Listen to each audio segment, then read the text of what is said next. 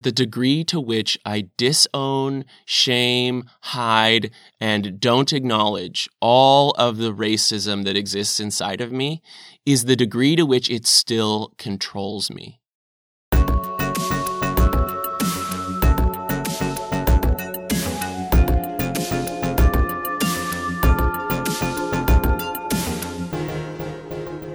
Getting discomfortable with racism. Watching the news this past week, I've been feeling sick to my stomach, feeling just hopeless and overwhelmed and kind of having this desire to contribute positively in some way, and yet feeling like having just no idea what to do, how to contribute, how to be a meaningful part of a solution to this issue that just seems so entrenched and hopeless. And so as a result, I was just doing nothing. I wasn't helping, I wasn't posting, I wasn't donating. I was just like frozen in inaction, which in itself was super shamey and felt like complicit and privileged. And like, well, lucky me, I can just sit at home and do nothing. And really the only effect it has is that I feel shameful about it.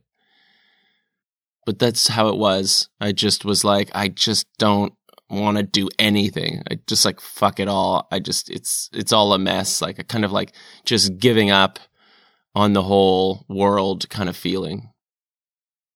And then a couple of interesting connections came together for me. One was that a friend invited me to attend his AA meeting online, which I'd never been to, though, of course, I have talked about it on the podcast before and interviewed someone who is a member of AA. And it was a really eye-opening experience. There's something really powerful about AA. And having been to a meeting now, I think it's really about community and honesty. And it's this counter-shaming environment where you can just be completely honest about these issues of addiction and behavior that would get you judged or fired or rejected in all these other scenarios. And in an AA, everyone just listens respectfully. In fact, like built into most AA meetings is this idea of no crosstalk, which means you don't give advice, you don't interrupt someone, you don't ask them questions, you don't speak to them directly. You just focus on your own issues, one at a time. And it creates this non-judgmental environment where you have people showing up in all kinds of different ways. Some have been sober for like decades, and some have been using that very day. And they all just kind of like hold space together. And there's something cathartic and healing about being able to be honest about these issues for a change around other humans and to feel a sense of connection and community because of it, a sense of non-judgment, a sense of not only are we not going to like judge you, but we're not going to race in and try to fix you either. It's your responsibility.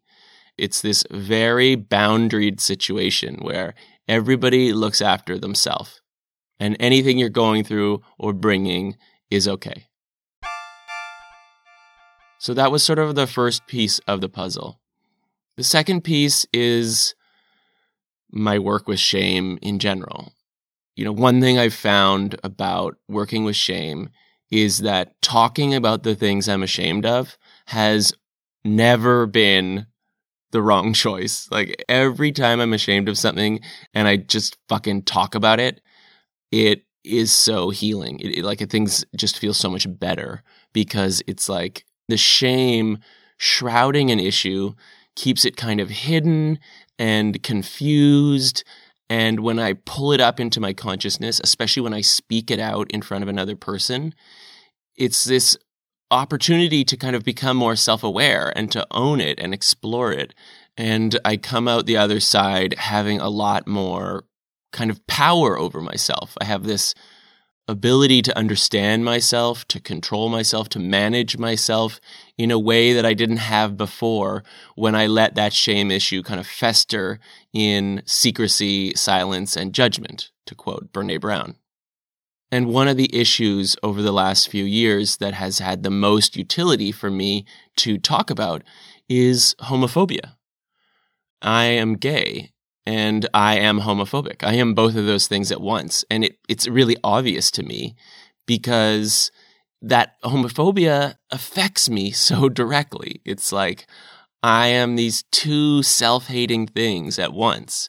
One of them on this like cognitive level, like in my prefrontal cortex, I am openly gay. I am proudly gay. It is like one of the best things that happened to me. It feels natural and beautiful, and I'm like completely 100% accepting of it. But on another level, on an unconscious level, like somewhere in my limbic system or just in parts of my brain that are not quite as logical and easily accessed, there is all of these horrifying beliefs that being gay is disgusting and dirty and diseased and wrong and bad and pathetic and lesser. And both of those beliefs coexist. And they're both totally genuine. Like they're both really real and honest.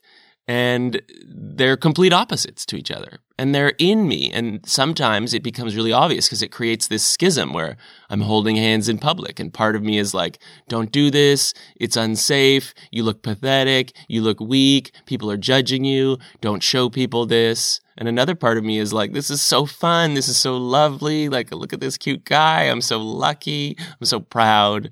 Both of those things are happening at once in two kind of different parts of my brain and body. And two things really kind of put this homophobia, this internalized homophobia in perspective. One of them was that I was having a conversation with a friend recently where I was telling him all about my homophobia, and he was like kind of pitying me. Like I was getting a like, oh, I'm so sorry, man. Like, oh, I'm so sorry you have to deal with that. It sounds awful. That sucks. And I was like, wait. It's not just me who has this internalized homophobia.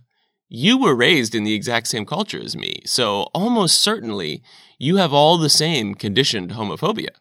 And my friend was like, no, not at all. No, I am completely on board with gay rights. I have no problem with gay people. Like, I don't feel uncomfortable around you or gay people at all. Like, you're absolutely wrong. And I want to, name that it is shaming if I insist that I know for sure what the contents of someone's brain is. I can't say for sure that anyone is definitely conditioned with homophobia. That being said, I'm pretty much convinced that anyone else who was raised in homophobic Western culture has some level of homophobia conditioned into them, whether they realize it or not. The fact is, if you're not gay, you're not going to have to confront that conditioning nearly as much as I do, where the two interact in this volatile way inside of me on like a daily basis.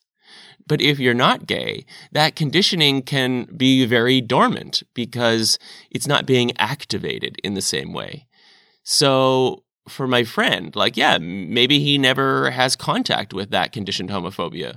But I have a hunch that if he went home to his whole family and told them that he was gay, that he might feel some of that conditioned homophobia come up inside of him. It might come up in the form of fear and worry and this like sick feeling in his gut that I have been feeling lately around the issue of racism. He might have that. Or if he were to go and kiss a guy in a busy mall or hold hands or kind of like cuddle with a guy in public. In those situations, if he looked inward, he might then discover, oh, actually, this is uncomfortable. There are a bunch of messages about my masculinity and therefore my strength and my value as a human coming to the surface. But because he's never in those situations, he's maybe not in touch with it. So, I can't say, I'm not psychic, I don't know for sure. But it is my imagining that most people in Western culture have been conditioned with homophobia, and they just may not realize it. And no amount of you being pro-gay in your prefrontal cortex necessitates that conditioning does not exist. You can have both at once, as I prove to myself on a daily basis.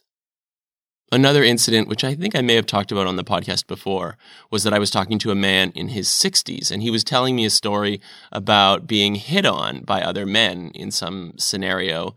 And he said to me, I'm not homophobic, but...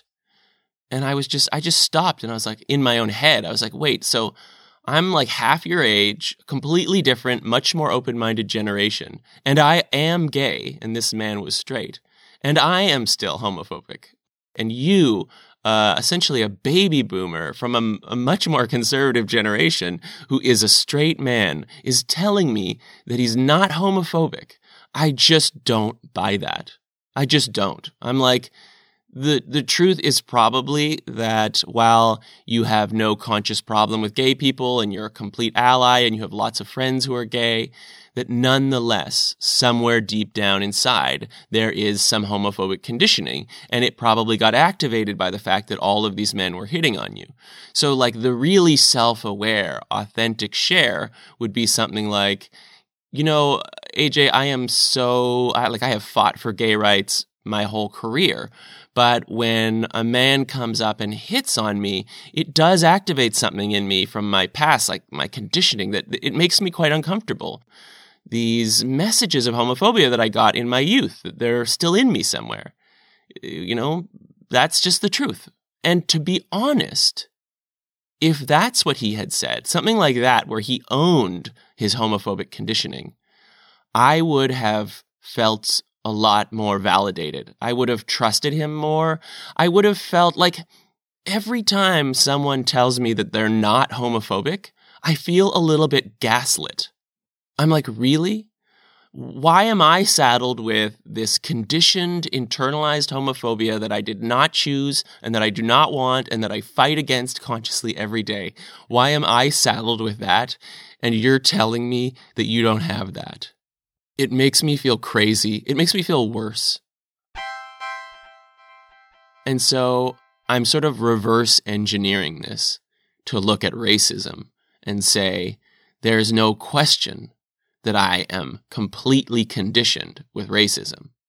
And the people of color out there who are experiencing it in these really subtle ways every day, and some not so subtle ways, obviously, as we're seeing in the news right now, that actually it might be really valuable to them and to me if I just start to acknowledge and admit the ways in which I am conditioned with racism.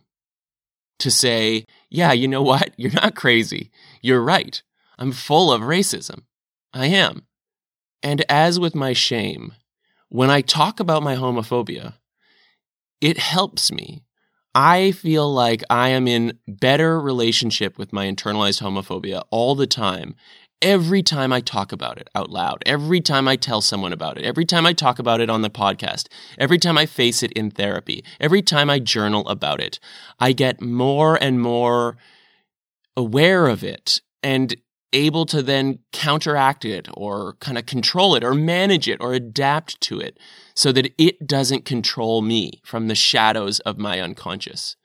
I mean, Brené Brown has a quote, which I'm going to paraphrase. Many people have said something similar to this, but it's essentially like the parts of ourselves that we own, we can control. And the parts of ourselves that we disown control us. I believe that so strongly, and I see that with my homophobia, and I see that with shame. So it stands to reason that the degree to which I disown, shame, hide, and don't acknowledge all of the racism that exists inside of me is the degree to which it still controls me. And this is what's happening in our culture. Because racism is so shamey and so shamed, I mean, it's probably one of the most shameful things you can be.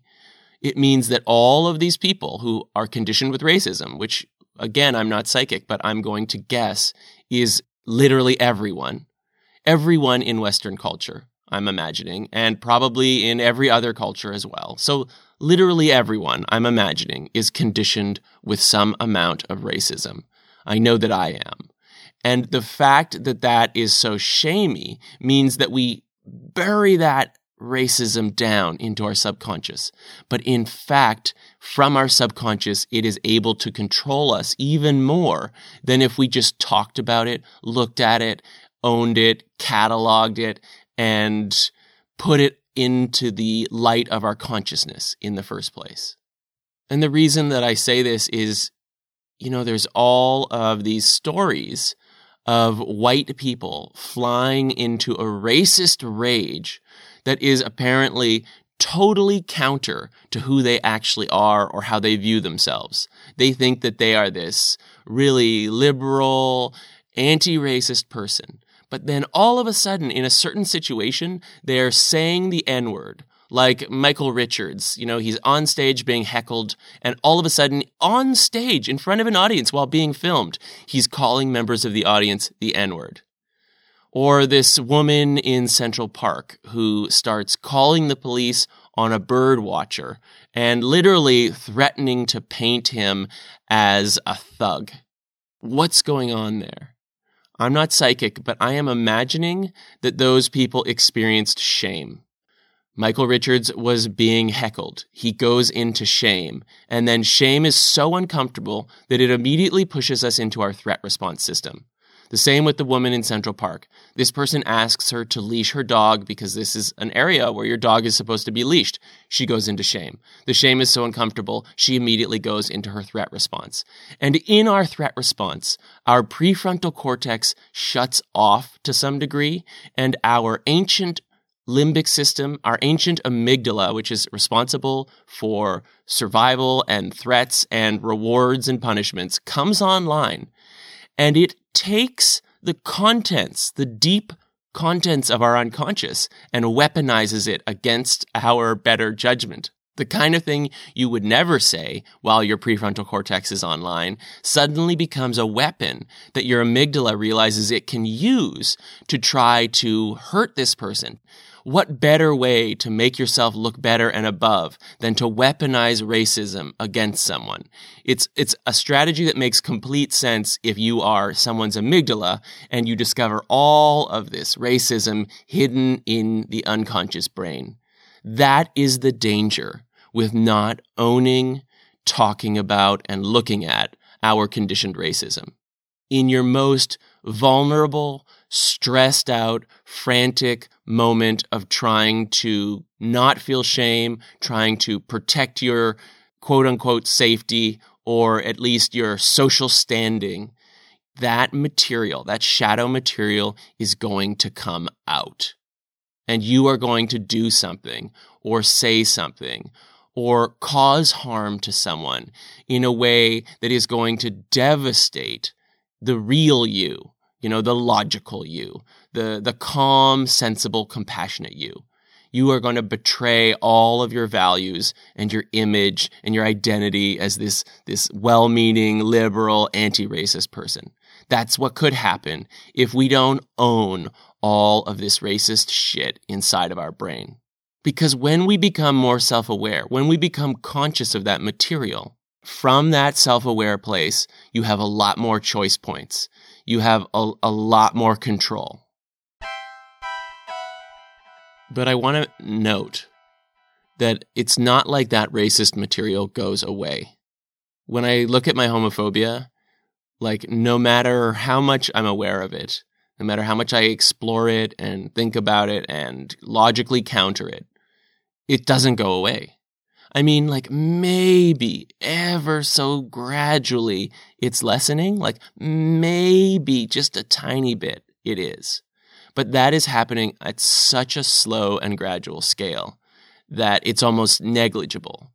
And if my goal were to be to completely get rid of my internalized homophobia, then I would be failing and I would be frustrated and I would be shaming myself. The fact is, it is clear to me that the things, the beliefs, those strong emotional reactions around certain issues that we were conditioned with as children are here to stay.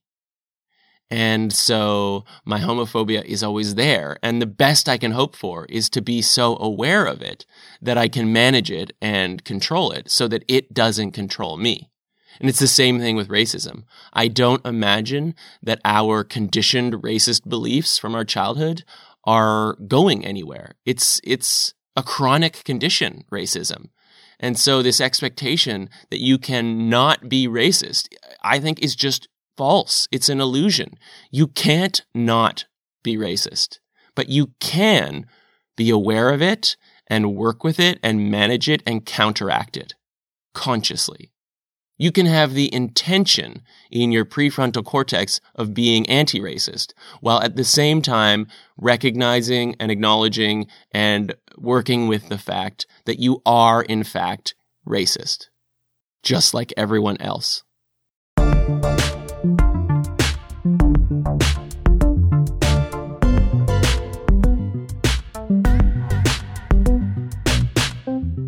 But that's not enough. Just acknowledging that you're racist isn't enough. Over the last week, since I've been wrestling with this issue, and since I went to that AA meeting, I've been actively cataloging all of the racist beliefs that I could find. It's not enough to just say, yeah, I'm racist and everyone's racist. No. I realize I actually need to go inside and do the extraordinarily uncomfortable work of finding specific, concrete examples of my conditioned racism and talking about them with other people, admitting to them, exploring them openly. And it is one of the most uncomfortable, shamey, emotional things that I've ever tried to do. It makes me feel sick. It makes me feel heartbroken, and then it makes me feel shame, and then I start judging myself. Oh, the tears of a sad white racist. Cry me a river. So that, there's just all these contradictory, shamey, painful feelings pushing and pulling in so many directions, like a snake eating its own tail, just trying to deal with this material that is so unpleasant and yet so real and so permanent. And I want to be clear about the fact that as a child, I was explicitly taught that racism is bad. It's, I know a lot of people who have parents that they consider racist or grandparents that they consider racist. And I know that pretty much everyone I know will admit that, like, our culture is at very least racist or steeped in white supremacy. But if I look back at my childhood, I was in a very, liberal community and family that said racism was bad. From the very beginning, I knew racism was bad. Anti-Semitism was bad. I consciously knew that from a young age. So it's not like I was explicitly taught racism and then realized that that was bad. No. I was explicitly taught all along that racism was bad, and yet somehow it seeped in anyway.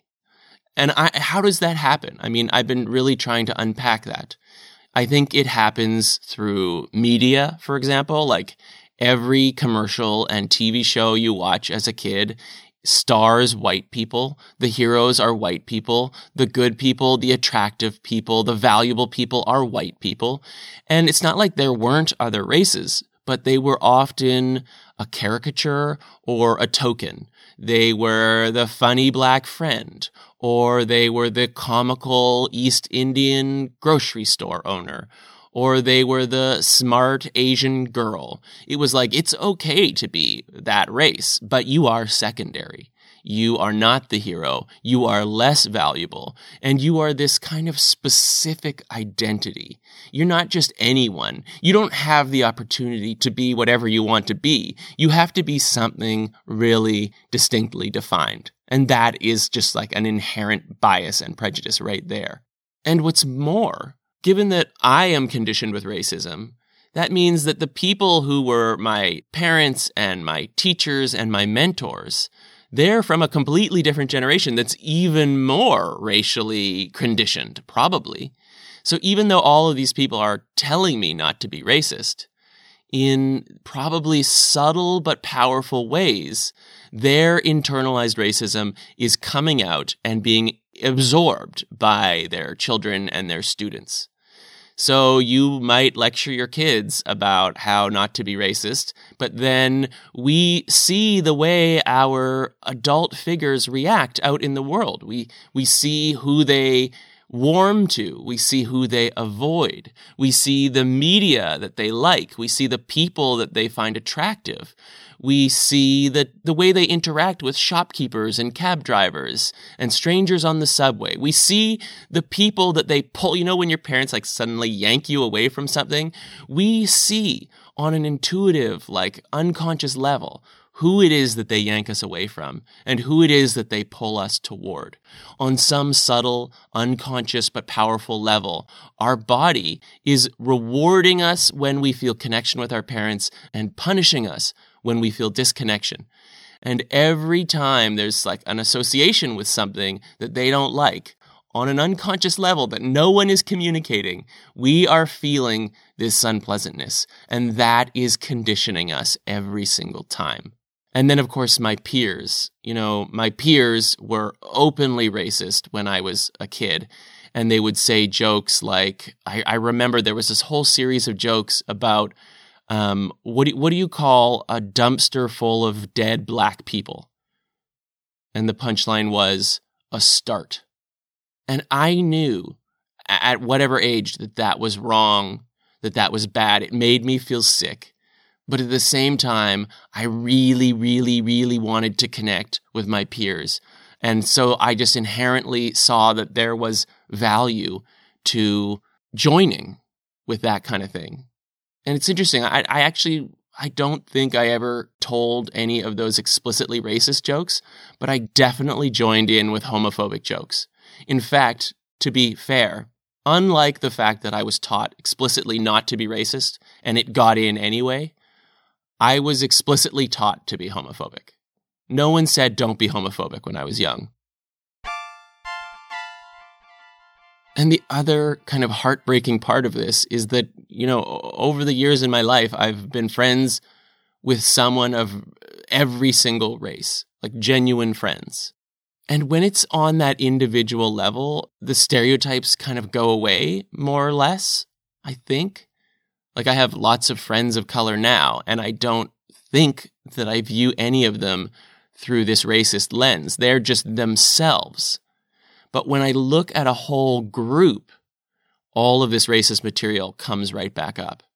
Like, here's an example. I'm on the subway, and I see a black person dressed in a specific way. It's not just seeing any black person.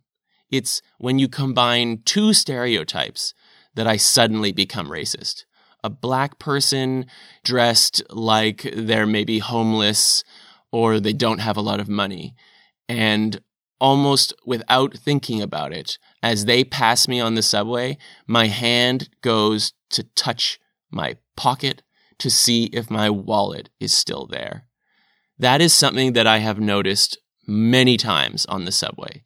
I'll just automatically touch my wallet, and then I'll realize that it was because there was this black person passing by me. And that is just like a super clear sign, oh, I am conditioned with racism. Or another example, I'm walking down the street and I pass a black person. No big deal. But then you throw in another stereotype, like I'm walking down a dark alley and I pass a black person. And maybe they're dressed in a kind of hip-hop style, and suddenly my racism becomes very clear and I get afraid and I feel nervous, like they're going to rob me or attack me or make fun of me. There's like this kind of belief as well, I think, that groups of black people will not want to connect with me, that they will not like me, that they will not include me, that I am their outgroup. And because I think that they don't want to connect with me, I go into shame and then I other them and I don't want to connect. I'm like angry at people who I perceive as not wanting to connect with me. First of all, I have no idea whether they actually do or do not want to connect with me. And second of all, everyone has the boundary right to decide who they do and do not want to connect with. But it goes to show the power of shame and how so much of it is about who do we feel we can be connected to? Who do we feel we can belong with? Who can be part of our in-group? And who will have us in their in-group? And if we feel like there is this inherent disconnection purely because of race, that is a racial prejudice that is going to cause a lot of distrust and resentment. So I categorize that as racist as well. And as I've been going through these events, like on the subway or walking down the street, it has become so clear to me that mainly the way I look at the world is that there is this hierarchy of racial value. You know, in other episodes, I've talked about how as a child and still on some level, my body always looks at the world this way, that there is a fictional hierarchy of human value, and some people are at the top and some people are at the bottom. And I am trying to climb my way to the top by being successful or whatever I think I need to be. Well, I feel like race maps on to that fictional hierarchy. And at the very top are white people, of course, but not just any white people, Aryan white people. Like it's literally the Nazi hierarchy is conditioned into me somehow, such that blonde-haired, blue-eyed men who are tall and masculine and muscular and have square jaws, they are the most valuable, attractive, trustworthy, competent, good people in the world. Like on some level, that is what's in me. And then below them are other white people like me who aren't quite the ideal, who are too hairy or too dark or too short or whatever we are. And then below that are all the people of color. They are all less valuable in this conditioning that I have. And it's not like there's necessarily an order, like it's a bit of a jumble. What there is no question about is that if you are half white, you are higher up the hierarchy. It's almost like under white people are all the different varieties of people who can pass as white or who are half white. And I find when I am on Tinder, this is another example. It becomes so clear. My racism becomes so clear on Tinder because the people that I swipe right on are so predominantly white or white looking or half white. And you know, if you've ever been on Tinder, sometimes you just sort of swipe without kind of just like half looking. And when I am swiping on Tinder while just sort of half paying attention, anybody who is not white is an automatic swipe left. Because it's just sort of like, yeah, well, probably not. But if I actually stop and look, then it's a little bit less white. But the fact is, Tinder brings out the most superficial, kind of racist, judgmental side of me. I like to believe that in person, I find a lot more people attractive, and it is actually true. There are way more people that I find attractive in person who, if I saw them on Tinder, I wouldn't swipe right on them. This is me trying to like justify and like I'm trying to like stop you from judging and shaming me in this moment, but whatever. It is what it is. Judge me if you want. It's not a preference either. It's like something that I am very consciously aware that I am not allowing myself to explore other possibilities outside of like these very narrow strictures of what I find attractive. And I've had experiences where people who are totally not my type, I've like met them and we've bonded and we've had like a really fun time together and all of this like flirtation and energy has come up. And because of that experience, I suddenly find people of that type attractive. So I feel like I am sort of like limiting myself and ignorant to all the different types of attraction I could be experiencing simply because I'm not exposing myself to enough different people. I'm not opening my mind up to the possibility that I could connect with them. And when it comes to Tinder, it just becomes so acute and obvious. And there's this really insidious message inside of me. This is just so awful. You know, I'll be on Tinder and I'll see a person of color and I'll be like, wow, this person's really attractive. And so then there's like this sense of like self-congratulatoriness that comes up that's kind of sickening, where I'm like, good for me. I'm not just attracted to white people. See? Which is its own sort of like, whatever. It's another issue altogether. But that's true. That comes up. But then there's this other message sometimes where I kind of like imagine myself being in a relationship with this person.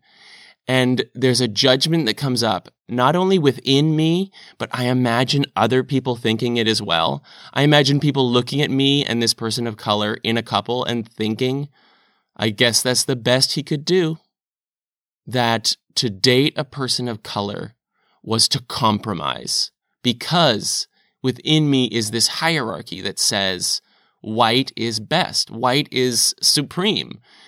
And if I'm not dating a white person, that means I couldn't. I guess this is all I could get.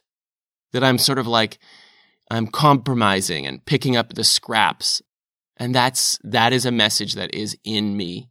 And that is a message that I am projecting and imagining that other people are thinking of me. And it's making me not want to date certain people who don't look white enough, because I'm worried that that's just going to be the way society views me, as this kind of like sad failure who couldn't get a white person. You might be feeling disgust or sadness right now, because that's what I'm feeling when I think about this. But it's true. And I think the most utility that I can do with that truth is to be honest about it, to talk about it, to explore it.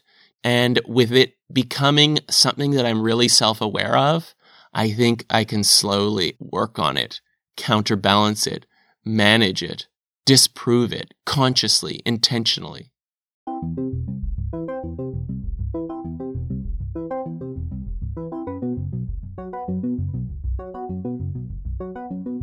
Looking at this hierarchy of white supremacy, I can't say, which race is better than which other race.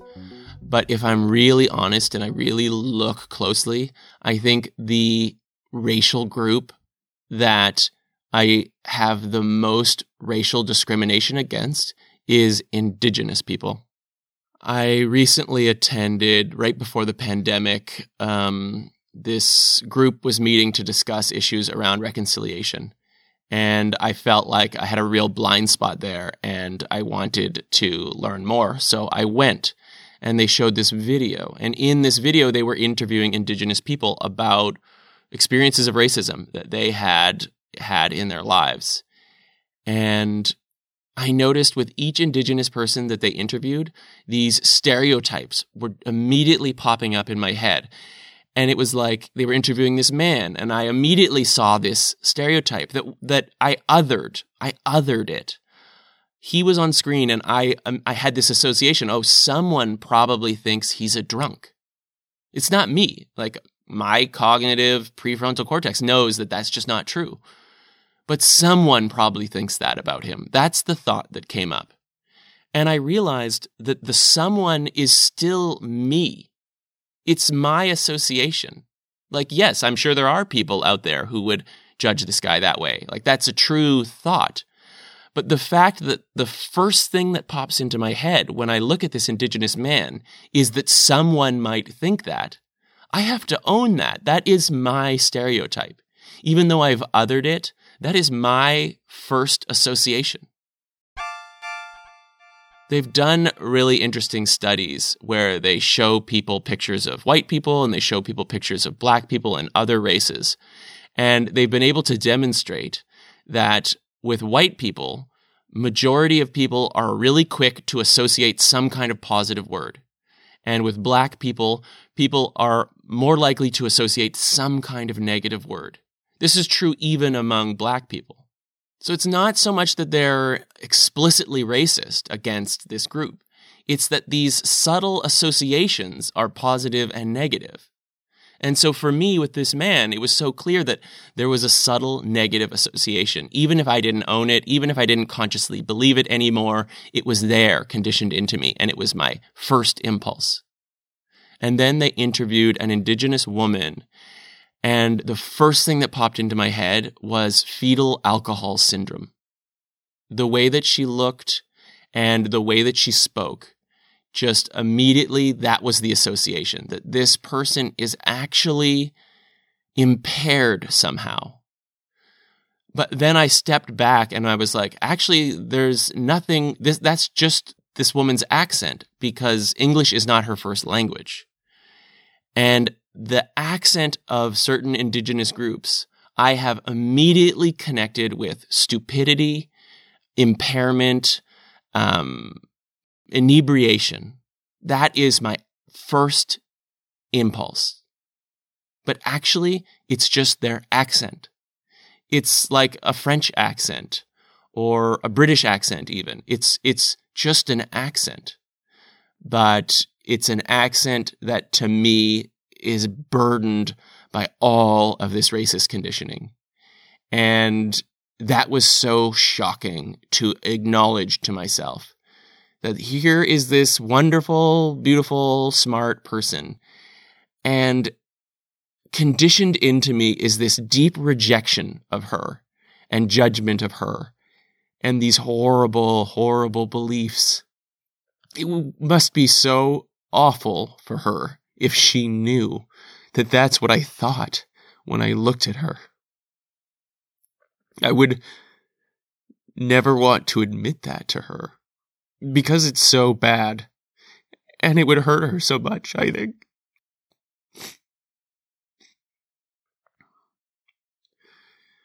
And a lot of judgment comes up when I get sad about this. Like I have no right to be sad about it. And it's probably true that as unpleasant as it is to have this belief, it must be so much more unpleasant to be the recipient of a culture that believes this. But at the same time, having prejudices is such a shitty feeling. It's not something that I want, but it's something that I have. And I think that talking about it is the best way to deal with it. I think being honest about it is the best way to deal with it. I don't think I have to go up to people that I'm prejudiced against and be like, hey, can I unload my prejudices on you? That's not what I mean. But I think there needs to be a movement and a space where people who identify with the idea that they are completely conditioned with racism can be honest for once about it. I am so sick and tired of pretending like I'm not racist. It's not serving me, and it's not serving the people that I have prejudices against. I think people of color have been saying all along, not only is society racist, but you're racist. You're all racist. And we've all been like twisting in circles, trying to do everything we can to fix it and be right with it. But the one thing we haven't really done is admit to it, like explicitly, categorically admit to each bit of our racial prejudices. And the only thing that's stopping us is shame. Like the only thing that is stopping me from being honest about my prejudices is shame. And shame, its job, its whole role, is to keep you in the group. Because when we were hunter-gatherers, getting kicked out of the group meant we were going to die. So shame is this life or death protective mechanism that says, don't do anything that's going to get you kicked out of the group. And right now, admitting to being racist could get you kicked out of some groups.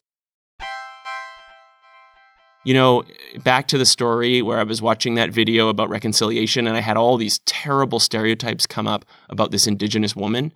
And I got so self-protective. Shame said, you have to get rid of this. This is bad. You can't feel this. Don't tell anyone about this.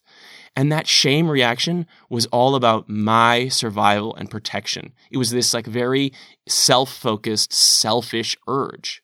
But when I realized that I didn't need to protect myself anymore, I could just let it out. I could just be honest about it. I could feel it. Then the shame passed. And behind it, by expressing all of that ugly truths, I discovered that actually I had a lot of care for that woman. I felt this strong urge, despite the fact that on one level, I was judging her and rejecting her and kind of disgusted by her even. On another level, I really wanted her to be well, and I didn't want her to be hurt by my words, and I didn't want my truth to impact her. I didn't want anyone's truth to negatively impact her. I saw her on one level as this totally beautiful, equal human being. And by acknowledging my racism, I was able to move past the self-defensive stage to see that behind it, there was actually all these other values operating of care and concern for other humans. And when I don't look at my racism and express it and talk about it, I'm actually blocking myself from seeing how much I really do care about other people. So there is this kind of utility to going into your racism and moving through it, because behind your racism, behind your prejudice, and behind your shame, there's a whole bunch of beautiful urges that are being blocked. So we're protecting ourselves needlessly from a threat that doesn't really exist anymore. And it's actually impacting us more in a negative way than it used to. It's negatively impacting our well-being, and it's negatively impacting the well-being of other people. And it's just repressing it is not the solution. Hiding it is not the solution. Shaming it is not the solution. It's not like you're just racist or you're just not racist. It's way more complicated than that. Everybody has like the adult, mature, conscious them in their prefrontal cortex that is the summation of all that they have learned and decided to be. And then everybody has this childhood conditioning that is, ingrained into us and can be completely opposite of what we believe in and value as an adult. You can be both of those things at once. And in fact, everybody is. And I know a lot of people look at themselves like they can only be one thing. They're either a racist and therefore bad, bad, bad, shame, or they're not racist and therefore they're good and better. The truth is you can be and you are both.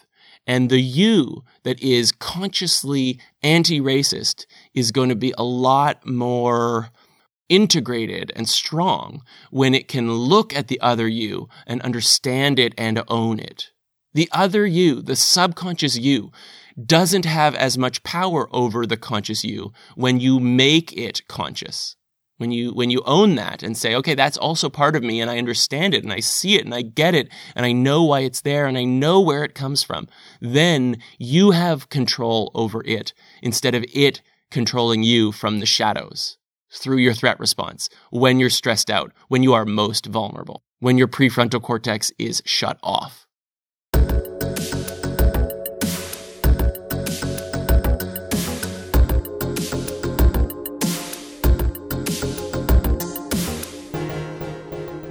Over the last week, I've been doing a bunch of circles. Circling, as you may know, is an authentic relating practice where you get together with a group of people and you kind of explore what's happening in the moment. And basically in every circle I've done this week, I've kind of hijacked it and been like, I want to talk about racial prejudice. I want to talk about my racial prejudice. I want to talk about your racial prejudice. And I want to be confessional. Actually, the first time I suggested it, I wasn't even the first person. I couldn't say any of it. I couldn't admit to any of it. Someone else finally was like, you know what? The circle's almost over and we haven't done the thing we said we were going to do. So I'm going to start. And he talked about his family's relationship to certain races. And then someone else shared some other thing. And then I came in and I shared some of my own racial conditioning, like these very specific cases like I've talked about today. And it was... It was really interesting. It was frightening. I felt sick. I cried. I felt uncomfortable. And then I felt judgmental about my crying. And people started empathizing with me. And I felt like, don't empathize with me. This is disgusting. There was like such turmoil. There was some catharsis as well to finally be honest about something that I thought I could never be honest about. And it stimulated more like insight into my racism. I started to resonate with what other people were saying, and people started resonating with what I was saying. And there were some people in the circles who were like, I don't have anything to share. Then there were some people who were like, I don't identify as a racist at all. I don't think I'm racist.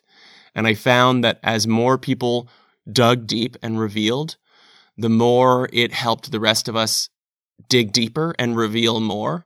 And some of the people who thought they had nothing to share at the end of the circle were like, wow, actually, a lot is coming up for me now. And I have a lot to think about.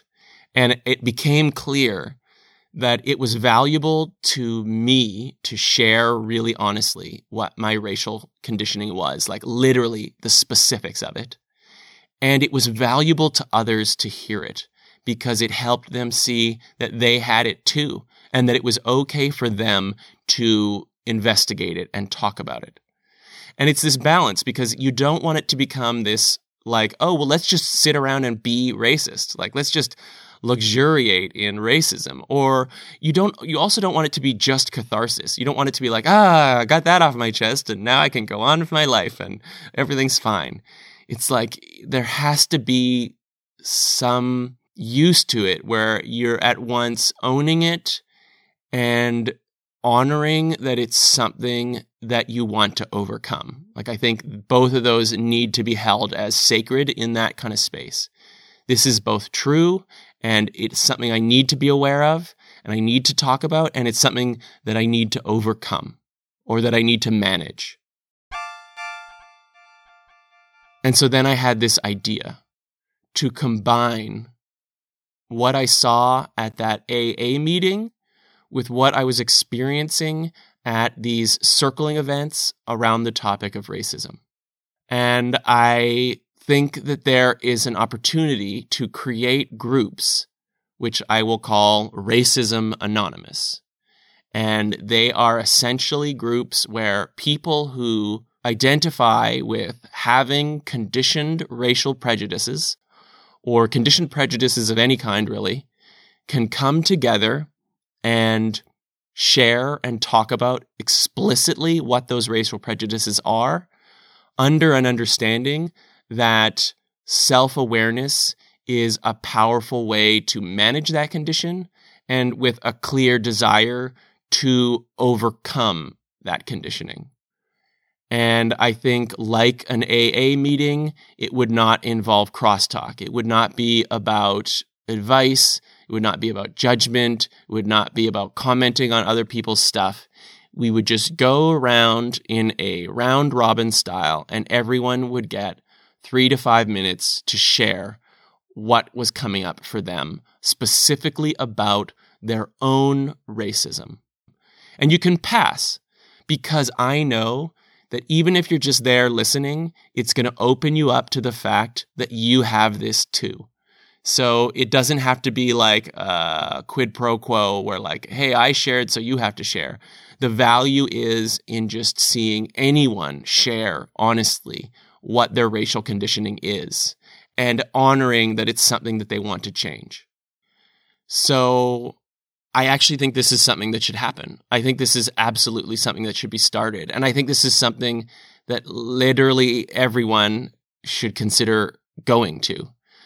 At Alcoholics Anonymous, there's this kind of liberation that comes from when you just fucking admit it. You finally just say, fuck, I have a problem. I have a problem with alcohol. In this case, there is something liberating about saying, I have a problem with racism. I have a problem with conditioned racism. Against my will, it has gotten inside of me, and I want to be in right relationship with it. I don't want it to control me, and I don't want it to hurt other people.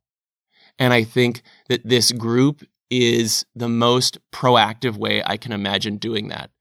I think it's great that people are reading books. I think it's great that people are donating. I think it's great that people are educating themselves about the experiences of people of color. All of that is really valuable. But honestly, I think it needs to go further. And I think white people especially, and anyone who thinks that they have racist beliefs conditioned into them of any race, needs to do some kind of work of really understanding what those beliefs are.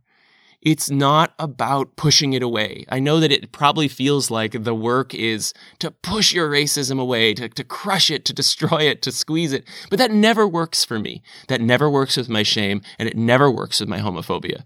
The thing that has worked for me is to talk about it, be honest about it, really investigate it, really pull it up in all of its ugliness into your consciousness, and then talk about it with other people. That has been the most effective. And I recognize that there's all kinds of logistical issues here. Like, Wouldn't it be triggering if a person of color came to one of these meetings and someone was unloading all of the racist beliefs they had about their, identity? Yeah, maybe it would be triggering. So I am not sure exactly how that would work. All I know is that I want to try it. I want to experiment with it. I want to do it and see what works and see what doesn't work. And I'm sure that there will be some big glaring errors that will become apparent where people will get triggered, or people will kind of luxuriate in some of the racism, or it will become more about catharsis than about management, But nonetheless, I think it is worth those mistakes. I think it is worth making some slightly irresponsible errors, because the potential, I think, for healing with being finally honest, with having a space, an anonymous space where you can finally explore it, I think the capacity for healing is greater than the mistakes that will come from the early iterations of figuring out how to do this. And I can't say whether this will be useful for people of color or not. I think everyone is going to have to decide that for themselves. I know as a gay man who's full of homophobia that I'm imagining there are a lot of people of color who also internalized a lot of this white supremacy, this hierarchy I talked about, which means that in the same way that I feel slightly less valuable and attractive than like the Aryan perfect Superman, that a lot of people of color probably see themselves as low on the hierarchy of value and the hierarchy of attractiveness.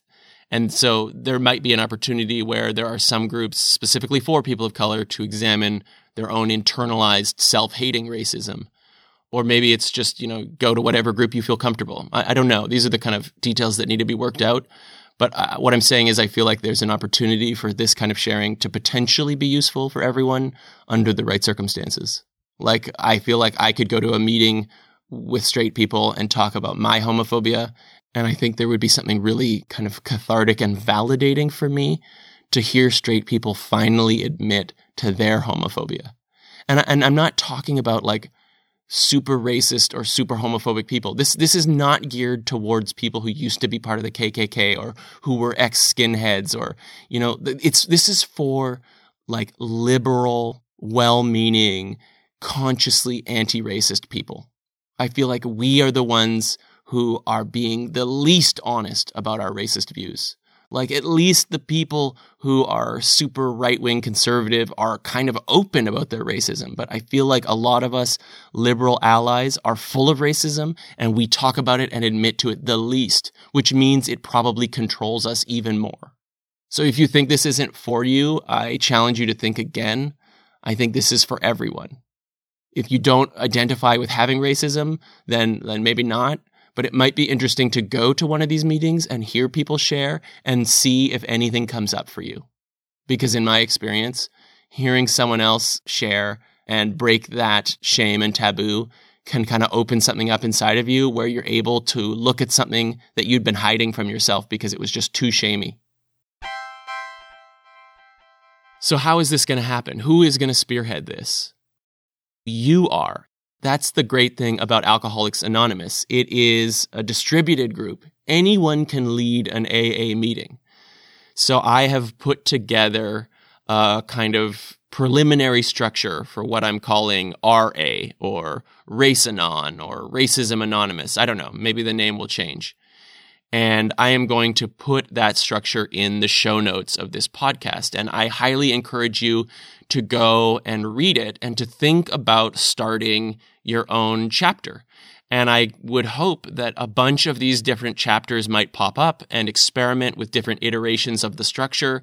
And if you do, please let me know what works, what doesn't work, what's a mistake, what am I missing, what are the blind spots here. I would love for it to evolve into something that really is effective. And 12-step programs have 12 steps. Well, in the structure that I've created, there are not 12 steps. But as my therapist pointed out, one of the most important steps of 12-step is making amends.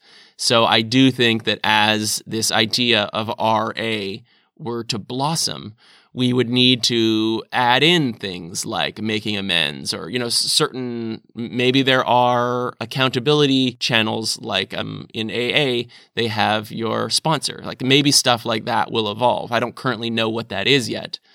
I am just seeing that there is great potential in creating a space where people can finally admit to their racism and talk through it.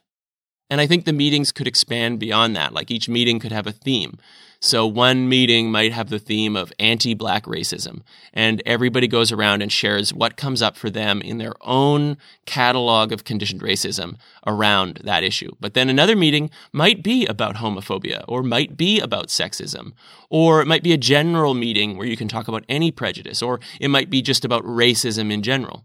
There's so many kind of versions of this, and I think it could be really cathartic for everyone to explore all of their prejudices. And there's no question that everyone of every race has prejudices. And it's about time that we all owned up to them. The reason I'm saying this is that is what I need. And I've had a taste of it this week. I've done it a handful of times unofficially in these other circling groups. And it has been valuable for me already. And it has given me the courage to record this podcast episode, which is coming out a few days late because I stopped it and started it a few times and I just couldn't do it. Like it was just too shamey.